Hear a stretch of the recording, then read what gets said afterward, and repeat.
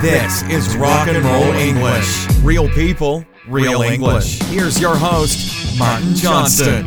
Hello everyone and welcome to a bonus episode of Rock and Roll English. In today's show, I don't speak to Dan the man, thank God. I speak to an IELTS expert called Chris Pell from IELTSadvantage.com to get some tips about how to pass the IELTS exam. If you don't know what the IELTS exam is, probably don't listen to this podcast. But if you don't know and you're interested, listen to this podcast. Or if you're doing the exam, definitely listen to this podcast. So the IELTS exam is probably the most famous and most recognised exam you can do in English. Generally, you need it if you want to go to university in an English-speaking country, or if you would like to go and live there. So it's very useful, but it's very difficult. So that's why Chris is here to help us. It was also very useful for me because I teach IELTS and there's a lot to know. And Chris knows much more than me about the exam, so it was good for me too. It's a bit longer than usual, this episode. There's no sort of explanation of rock and roll grammar or vocabulary. Basically, I did this for myself. I just recorded a conversation with an IELTS expert for me, and it's also useful for you. So that's why I'm publishing it. But on the website, rockandrollenglish.com, you will find a summary of all the points we spoke about and links to Chris's website, which is very useful because there is a lot of detail there. Anyway, Chris is from Northern Ireland, so see if you can understand the difference in our accents. Enjoy the show, and I will speak to you again at the end. Hello, Chris. How's it going, man? You alright? Very good, thanks. Very good to have you on the show. Thanks for accepting the invitation. You're welcome. Anytime. Okay, so we're going to get straight down to business, which is a nice rock and roll piece of vocabulary there, to get straight to the point. Because obviously you're an IELTS expert, so we thought we could take advantage of this and you could give us some advice about how to hopefully pass this exam. Is that okay? Yeah, no problem. Happy to help. Very good. So we're going to look at, each part of the exam. So we're going to start with the speaking and, especially the part 2. Because, maybe just quickly explain how that works for people that don't know. Yeah, so the speaking test is divided into 3 parts. And it's important that you're aware of what those parts are because it requires a different type of answer and there are different types of questions. So part 1 is just normal, everyday, small talk type questions about you, like your hometown, where you're from, your job, your studies, things like what you do at the weekend, stuff like that. So pretty easy to start off with. Part 3 is more like abstract questions. I always say it's not a discussion about you, it's more a discussion of your ideas, and you have to really develop your answers in part 3. But then we have part 2, which is a bit weird because it's an unusual thing to do, where they give you a cue card, and the cue card is really important because it has all the information there that you need, and they ask you to plan for 1 minute and then speak for up to 2 minutes. So for most people, this is an unusual thing to have to do. In fact, I find this difficult myself as an English speaker. So for people when English as a second language, it's extremely difficult. And 25% of your mark for the whole speaking test is for fluency and coherence. And that's normally the biggest problem in part 2 for students from my experience, because pausing and hesitation are the big problems there with fluency. So people lose the flow of their language. They start or they don't know what to say. They run out of things to talk about. They get flustered. And of course people are stressed out. In fact, one of the things I've noticed as well is people get so stressed out that then they start speaking so quickly that then they run out of things to say because they've said everything in like 1 minute. So I have a strategy for this to help people, and it's really, really, really helped my students. So when students get the cue card, and because this is a podcast, you should Google speaking part 2 cue card or speaking part 2 card, and you'll see what it looks like. But basically, it's just like a small little thing that looks like the size of a postcard, and it has the topic, the main topic at the top, and then it says you should speak about, and then it has 4 bullet points. So what students do is they look at those 4 bullet points and they just speak about those 4 bullet points only. And as you said, what a really common problem is they get through them in 30 seconds or 1 minute, and they're like, well, okay, what do I talk about now? So what you're doing is if you only rely on those 4 bullet points, you're using the cue card as a crutch, and it's not going to help you at all. So those 4 bullet points are there to help you, but you shouldn't turn something in that's designed to help you into a hindrance, if that makes sense. So the rule that most people think is that you must talk about the bullet points, only about the bullet points, and in that order. And lots of IELTS teachers think that as well, because IELTS is a mystery. It's mysterious in many ways, and they don't tell you exactly what to do and what not to do. So, take it from me, it is totally fine to talk about other things related to that topic. Sure. I think that's the important thing, though, no? Related to the topic, instead of going completely off, Yeah. So, for example, if the cue card said, talk about a place that you would like to go on holiday, you shouldn't start talking about football or what you had for breakfast or like whatever just comes into your mind. But as long as you are talking about that topic, and you could talk about your opinion about that place, what you thought about it in the past, what you think about it now, what you think about it in the future, a description of it, a story about it, an example of it. There are so many different things, and if you realize that, it gives you more freedom to be able to talk more fluently and in a more human way to the examiner, rather than, okay, look at bullet point number 1 to talk about bullet point number 1. Sure. Look at bullet point number 2, talk about bullet point number 2. So that gives you the flexibility to plan your answer in a more natural way and speak in a more natural way. However, it's really important that you practice that technique. Don't just listen to one podcast and be like, okay, I'm going to get a band 9 in my test. So if you Google my website, IELTS Advantage, and you look at, if you Google IELTS Advantage Speaking Part 2, it will detail this technique.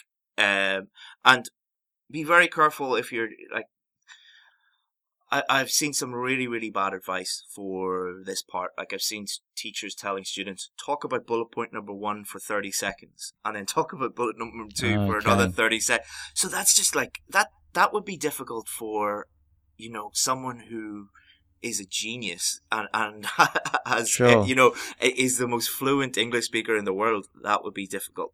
Don't make it more difficult for yourself by listening to bad advice. So yeah, that would be, the other thing about fluency with speaking is, there's two fluency related problems. There's language related fluency problems and content related fluency problems. Language related fluency problems are when students are trying to think of the correct grammar and vocab. And if you're, that's a common problem, but it's not as common as the content-related fluency problems, where students are just trying to think of the correct ideas because they think it's an ideas test or a knowledge test, and it's not at all. The writing test, your ideas are important, they're quite important. Speaking test, as long as you're answering the question, there are 10,000 things that you could say and they would be correct. So, like, if someone says to you, what's your favorite color?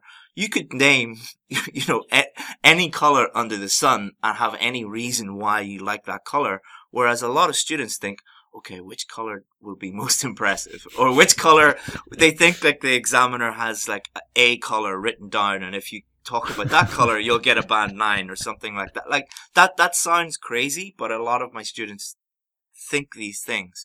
So the best, the most effective advice in the short term that I can give students for fluency is relax about the content in the speaking test. Sure. There is no correct answer. They're not testing your knowledge. They're not testing your IQ. They're testing your speaking. It's a speaking test. Focus on grammar, vocabulary, pronunciation, and fluency, the 4 things that are actually being tested, and you'll do quite well. Because our brains are kind of like a computer where if you've too many programs open and it's thinking of too many things, Sure. then it starts to slow down. And that's the way I describe fluency problems to my students. If you are thinking of 11 different things when you're speaking, it doesn't matter how good you are at English, your fluency is going to suffer. So keep it simple. Sure. Obviously, you have to, be using less common vocabulary and things like that, and stretching your grammar and things like that. But just forget about trying to think of impressive ideas, because they don't exist. Sure. And just use that cue card then as like a guide. Exactly. So Yeah. the way not stick to it like religiously. Yeah. It's a guide, and then you can. Yeah. So there's 4 bullet points on the card. I do practice sessions with my students, and I do demos with my students, and sometimes I use all 4 bullet points in order, because that's a natural way to speak. Sometimes I use none of the bullet points, but I talk about the main topic. Some of the time I'll use 2 of them, or I might change the order. But what I'm doing is I'm just using the cue card as a tool to help me, rather than a crutch as a hindrance, if that makes sense. That's another thing I say to my students, is the practice is very important, because it's a very unnatural thing to do. So, to try and get that practice as much as possible.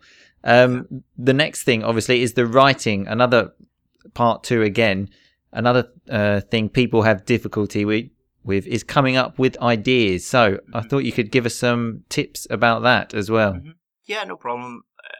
We on this podcast, we were trying to think of the most common questions or the most common thing that we get asked about. And I get hundreds of emails every day, and a good proportion of them are about task 2, idea generation. Again, this is an area where there's a lot of confusion. And again, it's an area where students think that it's an IQ test or a knowledge test. And if they don't, and a lot of students are very insecure about this part, because they think that they don't have enough knowledge. So there are a few things that I can tell you about idea generation that will really help you. The first is the way that idea generation is taught in 90% of IELTS classes is wrong. If you look at any IELTS book or go into 90% of IELTS classes, the way that the teacher will suggest that the students do it is something called brainstorming. Brainstorming is a great technique if you're thinking of marketing ideas, or you're thinking of ideas for a holiday, or, just like wide open, expansive thinking. You don't have time to do that in task 2. So what brainstorming does is A, it wastes time, but more importantly, B, because of the nature of brainstorming, it leads to the student thinking of a huge number of irrelevant ideas that are not related to the specific question. Yeah, that's the main thing. People go off the question so much. Exactly. I notice. Yeah. Exactly. So what happens is you go in there, you brainstorm, you run out of time, you've got a bunch of unrelated ideas. You have to spend time to sift through these. You look at the clock, 10 minutes have gone already. You pick one of these ideas that is not even related to the question. You look at the clock again, you're halfway through, your essay, you're running out of time, and then you realize, like, oh no, like, I'm not even answering the question. Like, brainstorming is, that sounds like an extreme scenario, but I guarantee that you will get emails from people saying, like, that's exactly what happened to me in the test. It happens a lot. So a better way to think of ideas, and we'll talk about long-term strategies and short-term strategies. So a short-term strategy is, instead of brainstorming, just ask yourself direct questions about the question that's being asked. So that might sound a bit weird. So let me give you an example.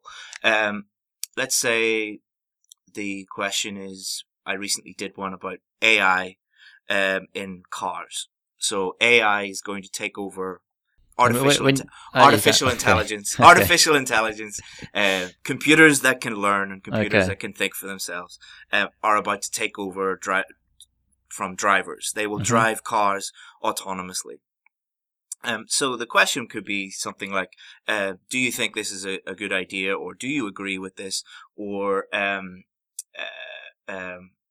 what are the problems with this, or what are the solutions with this, or something like that. So instead of writing the question in a bubble and thinking of lots and lots and lots of ideas, you just ask yourself that direct question. So if the question was, do you agree or disagree with this? You just ask yourself the question, why would I agree with this? Or why would someone else agree with this? And if you do that, your brain will automatically think of a very relevant, specific idea because you're asking your brain that specific question. Sure. So instead of just like, let's put on the paper everything we know about artificial intelligence, what we're doing is we're thinking specifically, right, do I agree that artificial intelligence will drive cars in the future? Do I agree with this? Or if I disagree with this, what are the ideas here? So you're asking yourself very, very specific questions. And what you're doing is you're trying to think of the most obvious answer.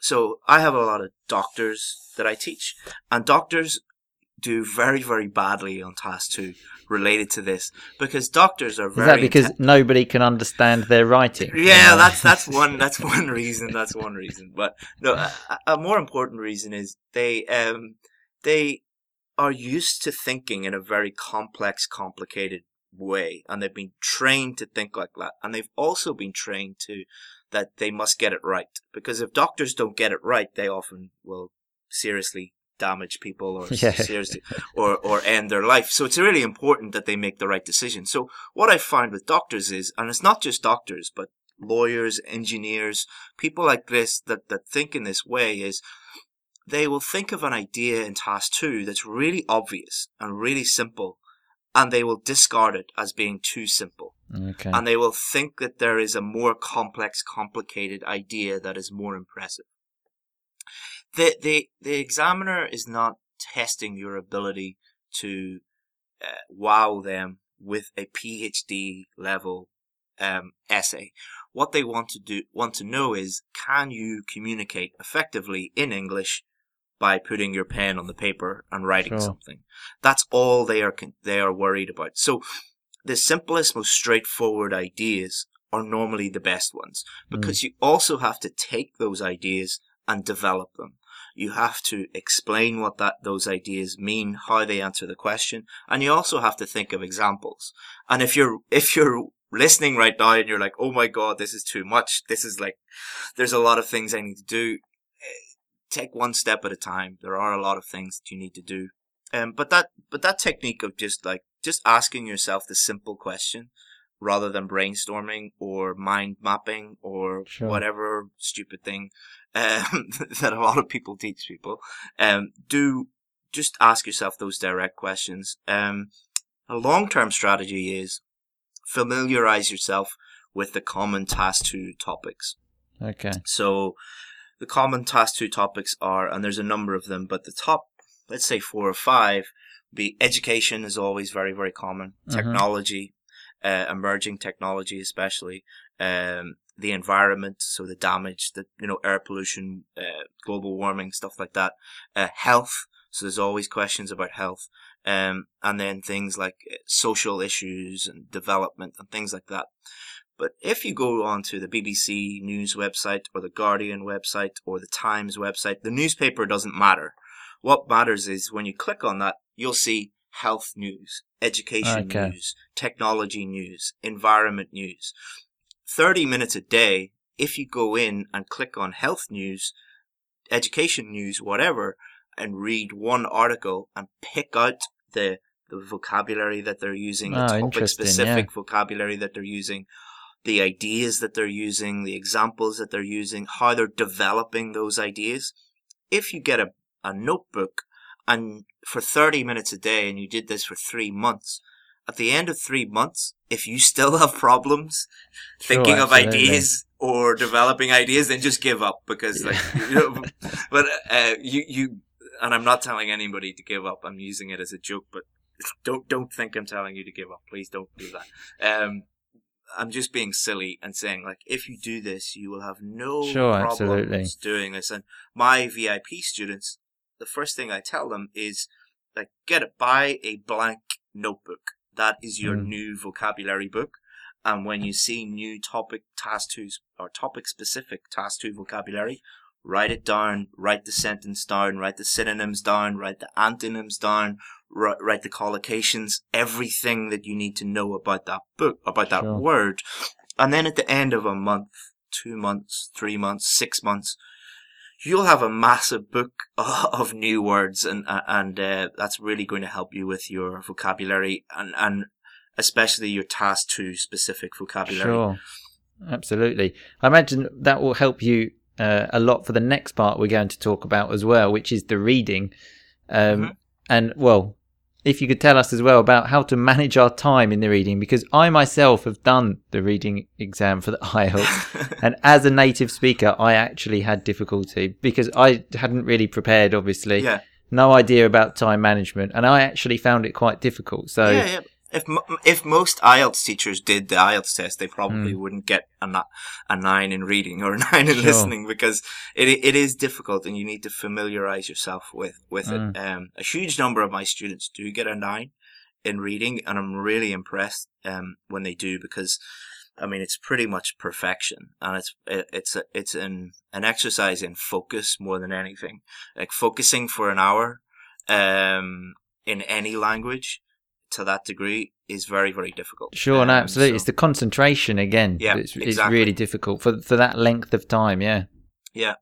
So there's many things we could talk about reading, but let's just focus on time management, because that's, again, one of the most common questions I get asked. And this is going to sound really harsh, but you don't have a time management issue. You have a reading issue. So what do I mean by that? So imagine in the Olympic 100 meter running race, and Usain Bolt finishes 1 second or 2 seconds ahead of everybody else. The other guys that finished second and third and fourth, did they have a time management issue, or did they have a running issue? Like, imagine those guys said, "Oh, I just need time management tips."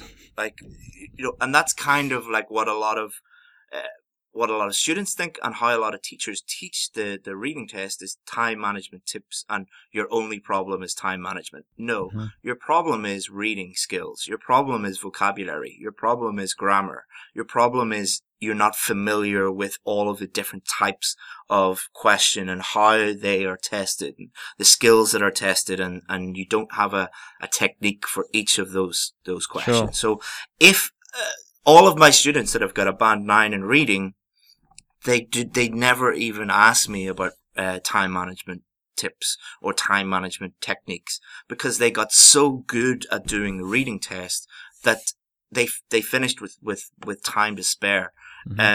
So how can you put that into practice? So how can you improve your reading so that you don't need time management tips?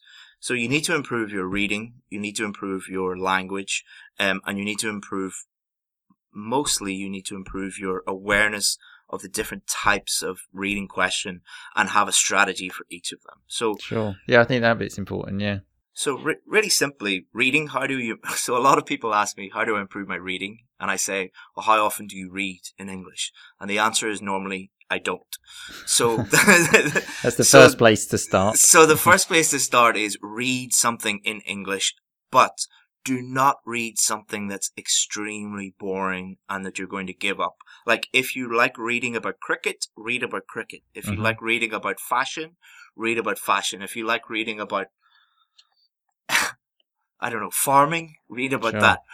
Something that you're passionate about, read that, because the material isn't important. The fact that you consistently read every day is important. Sure. And if you read it's better to read for 10 minutes a day for 6 months than it is to read 18 hours a day for a week before your test. Like, that's something that people don't realize, that how people develop languages consistently over a long period of time. Mhm. So yeah, get reading. And do not make it the first time that you've ever read something in English for an hour. Do not let that be your test day.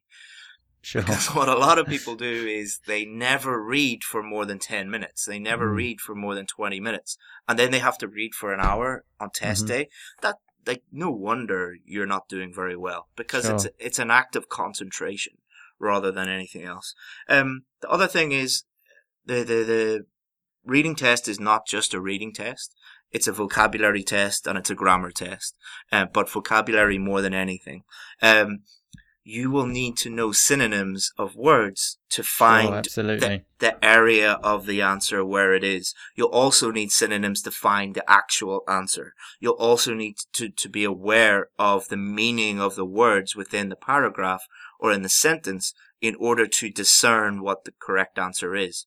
Mhm. So if you consistently are getting a band 6 or getting a band 5 in reading, you probably need to just improve your vocabulary. And that goes back to what I said about writing, about having a vocabulary book, your own vocabulary book, and focusing on that every day. So, and you combine that with your reading practice.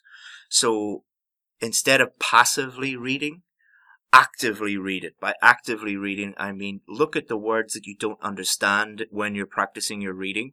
And pick those out and guess the meaning of them and then look them up and then review them. Sure. I think that's important to first try and guess the meaning from the context. Exactly. Yeah. Exactly. Because an Oxford English professor could look at the IELTS reading test and there might be one or two words that he doesn't or she doesn't know. There are always going to be words that are so strange that you won't know you definitely won't know the meaning. So it's about A, guessing the meaning, and 2, knowing that you don't have to know the meaning of every single word. Because what happens is students will look at the IELTS reading test and they'll see one word they've never seen before, and they'll just be like, "Oh my god, this is horrible, I'm going to fail." Like, I look at the test sometimes and be like, "What does that word mean?" I know that some people think that every English teacher should know every single word in the English language, but if your English teacher tells you that, they're lying to you. I'm glad you said it, because the same thing happens to me. No, they are intentionally put in there because think about what they're doing. They're testing your ability to operate in an English speaking society or country. Mm-hmm. You are always going to see words as an English learner that you don't understand. Sure, absolutely. So that is a really, like the IELTS test often gets criticized for not being a genuine test or not being a genuine test of English. That is a very genuine test of English for an English learner. The other thing, and this is most related to time management, is you have to realize that there are a number of different types of question on the reading test. So true, false, not given, yes, no, not given, multiple choice, matching headings, matching information, short answer questions, and on and on and on and on. Each of those, the reason why they have these different types of question is they test different types of sub-skills. So matching headings is testing your ability to understand the whole idea of a paragraph pretty quickly. Whereas true, false, not given is testing a different skill. It's testing your ability to differentiate between things that match, the information is matching, or that it's not matching, or it's not there at all. And because they're testing different things, you need to have a different strategy for each of them. For each one. So I teach my students, okay, I'm not going to give you a strategy for one strategy for every type of question. I'm going to give you a step-by-step strategy for all of them, and all of this is going to be different. I'm sorry, you have to learn this. It's a lot of work, but it's going to ensure that you do very well. And do not think that the strategy to pass the reading test is skimming, scanning, and then find the answer. Sure. That works for some questions, but it doesn't work for all questions. And like a lot of students just think, if I get good at skimming and get good at scanning, I'll get a band 9 in the reading test. And then you ask them, what does skimming mean? and they've no idea what it means. But like a lot of people talk about skimming and scanning, but they've no idea what it actually is. And that goes for teachers as well. So yeah, to treat each question as an individual question that requires an individual type of question that requires an individual specific approach, and that is going to help you. There is some more information about these approaches on Chris's website, which there'll be a link into the show notes anyway. But let's move on to the last part, which is the listening, which, as we spoke about before the show, generally people say it's probably the easiest part for them, but obviously there are still difficulties to it. So what can we do to help us improve the listening? So some people are going to hate me for saying this because it's so simple, but normally the simple ideas are but you have to listen to English. For example, this podcast. This is a great idea. I mean, it's kind of like I have a few extra pounds, let's say, on me. I'm a little bit too fat, and I know to lose weight I have to just move more and eat less, and that's kind of and people don't like to hear that, and that's why there are all these complicated diets and exercise regimes. But if you just move more and eat less, you'll lose weight, I guarantee it. Same with listening. How do I improve my listening? You listen to English. How do I improve my reading? You read books about English. But listening is probably the one that I get the fewest number of questions about, because just we tend to get more practice listening naturally. So because our ears are always open, we're constantly practicing our listening.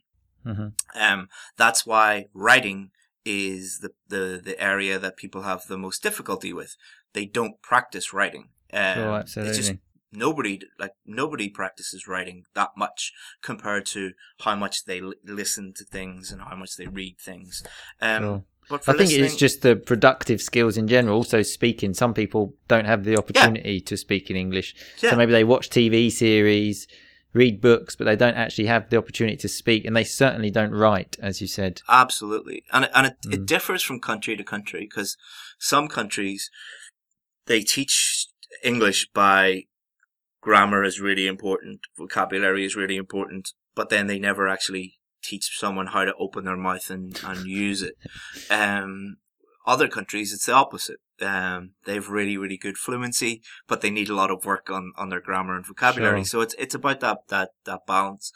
But listening, the advice I could give you is definitely you have to listen, but also, like reading, familiarize yourself with the different types of question, because they are testing different skills, and you need a strategy for each of those, and you need to practice those strategies. And I don't mean that you just read the strategy and then do a practice test under exam conditions. Take the strategies that are on my website and spend 30 minutes on one type of question and really learn the strategy that you're using. And also, when you do practice tests, analyze your mistakes. So don't just do the test, add up all the marks, and then be like, oh, I'm still stuck at a 6.5. The great thing about listening and reading is you don't need a teacher to figure out where you're going wrong. Writing and speaking, you need a teacher to tell you what's wrong. Reading and listening, you don't. You can just figure that out by yourself. So, did I get the question wrong because I didn't know the vocabulary? Did I get the question wrong because I just didn't understand what was happening, or I was flustered, or I picked the wrong option? Or you can figure that out yourself. That takes time. But to get a good score, you need to spend the time doing it. There are no quick fixes or hacks or anything like that. Sure, absolutely.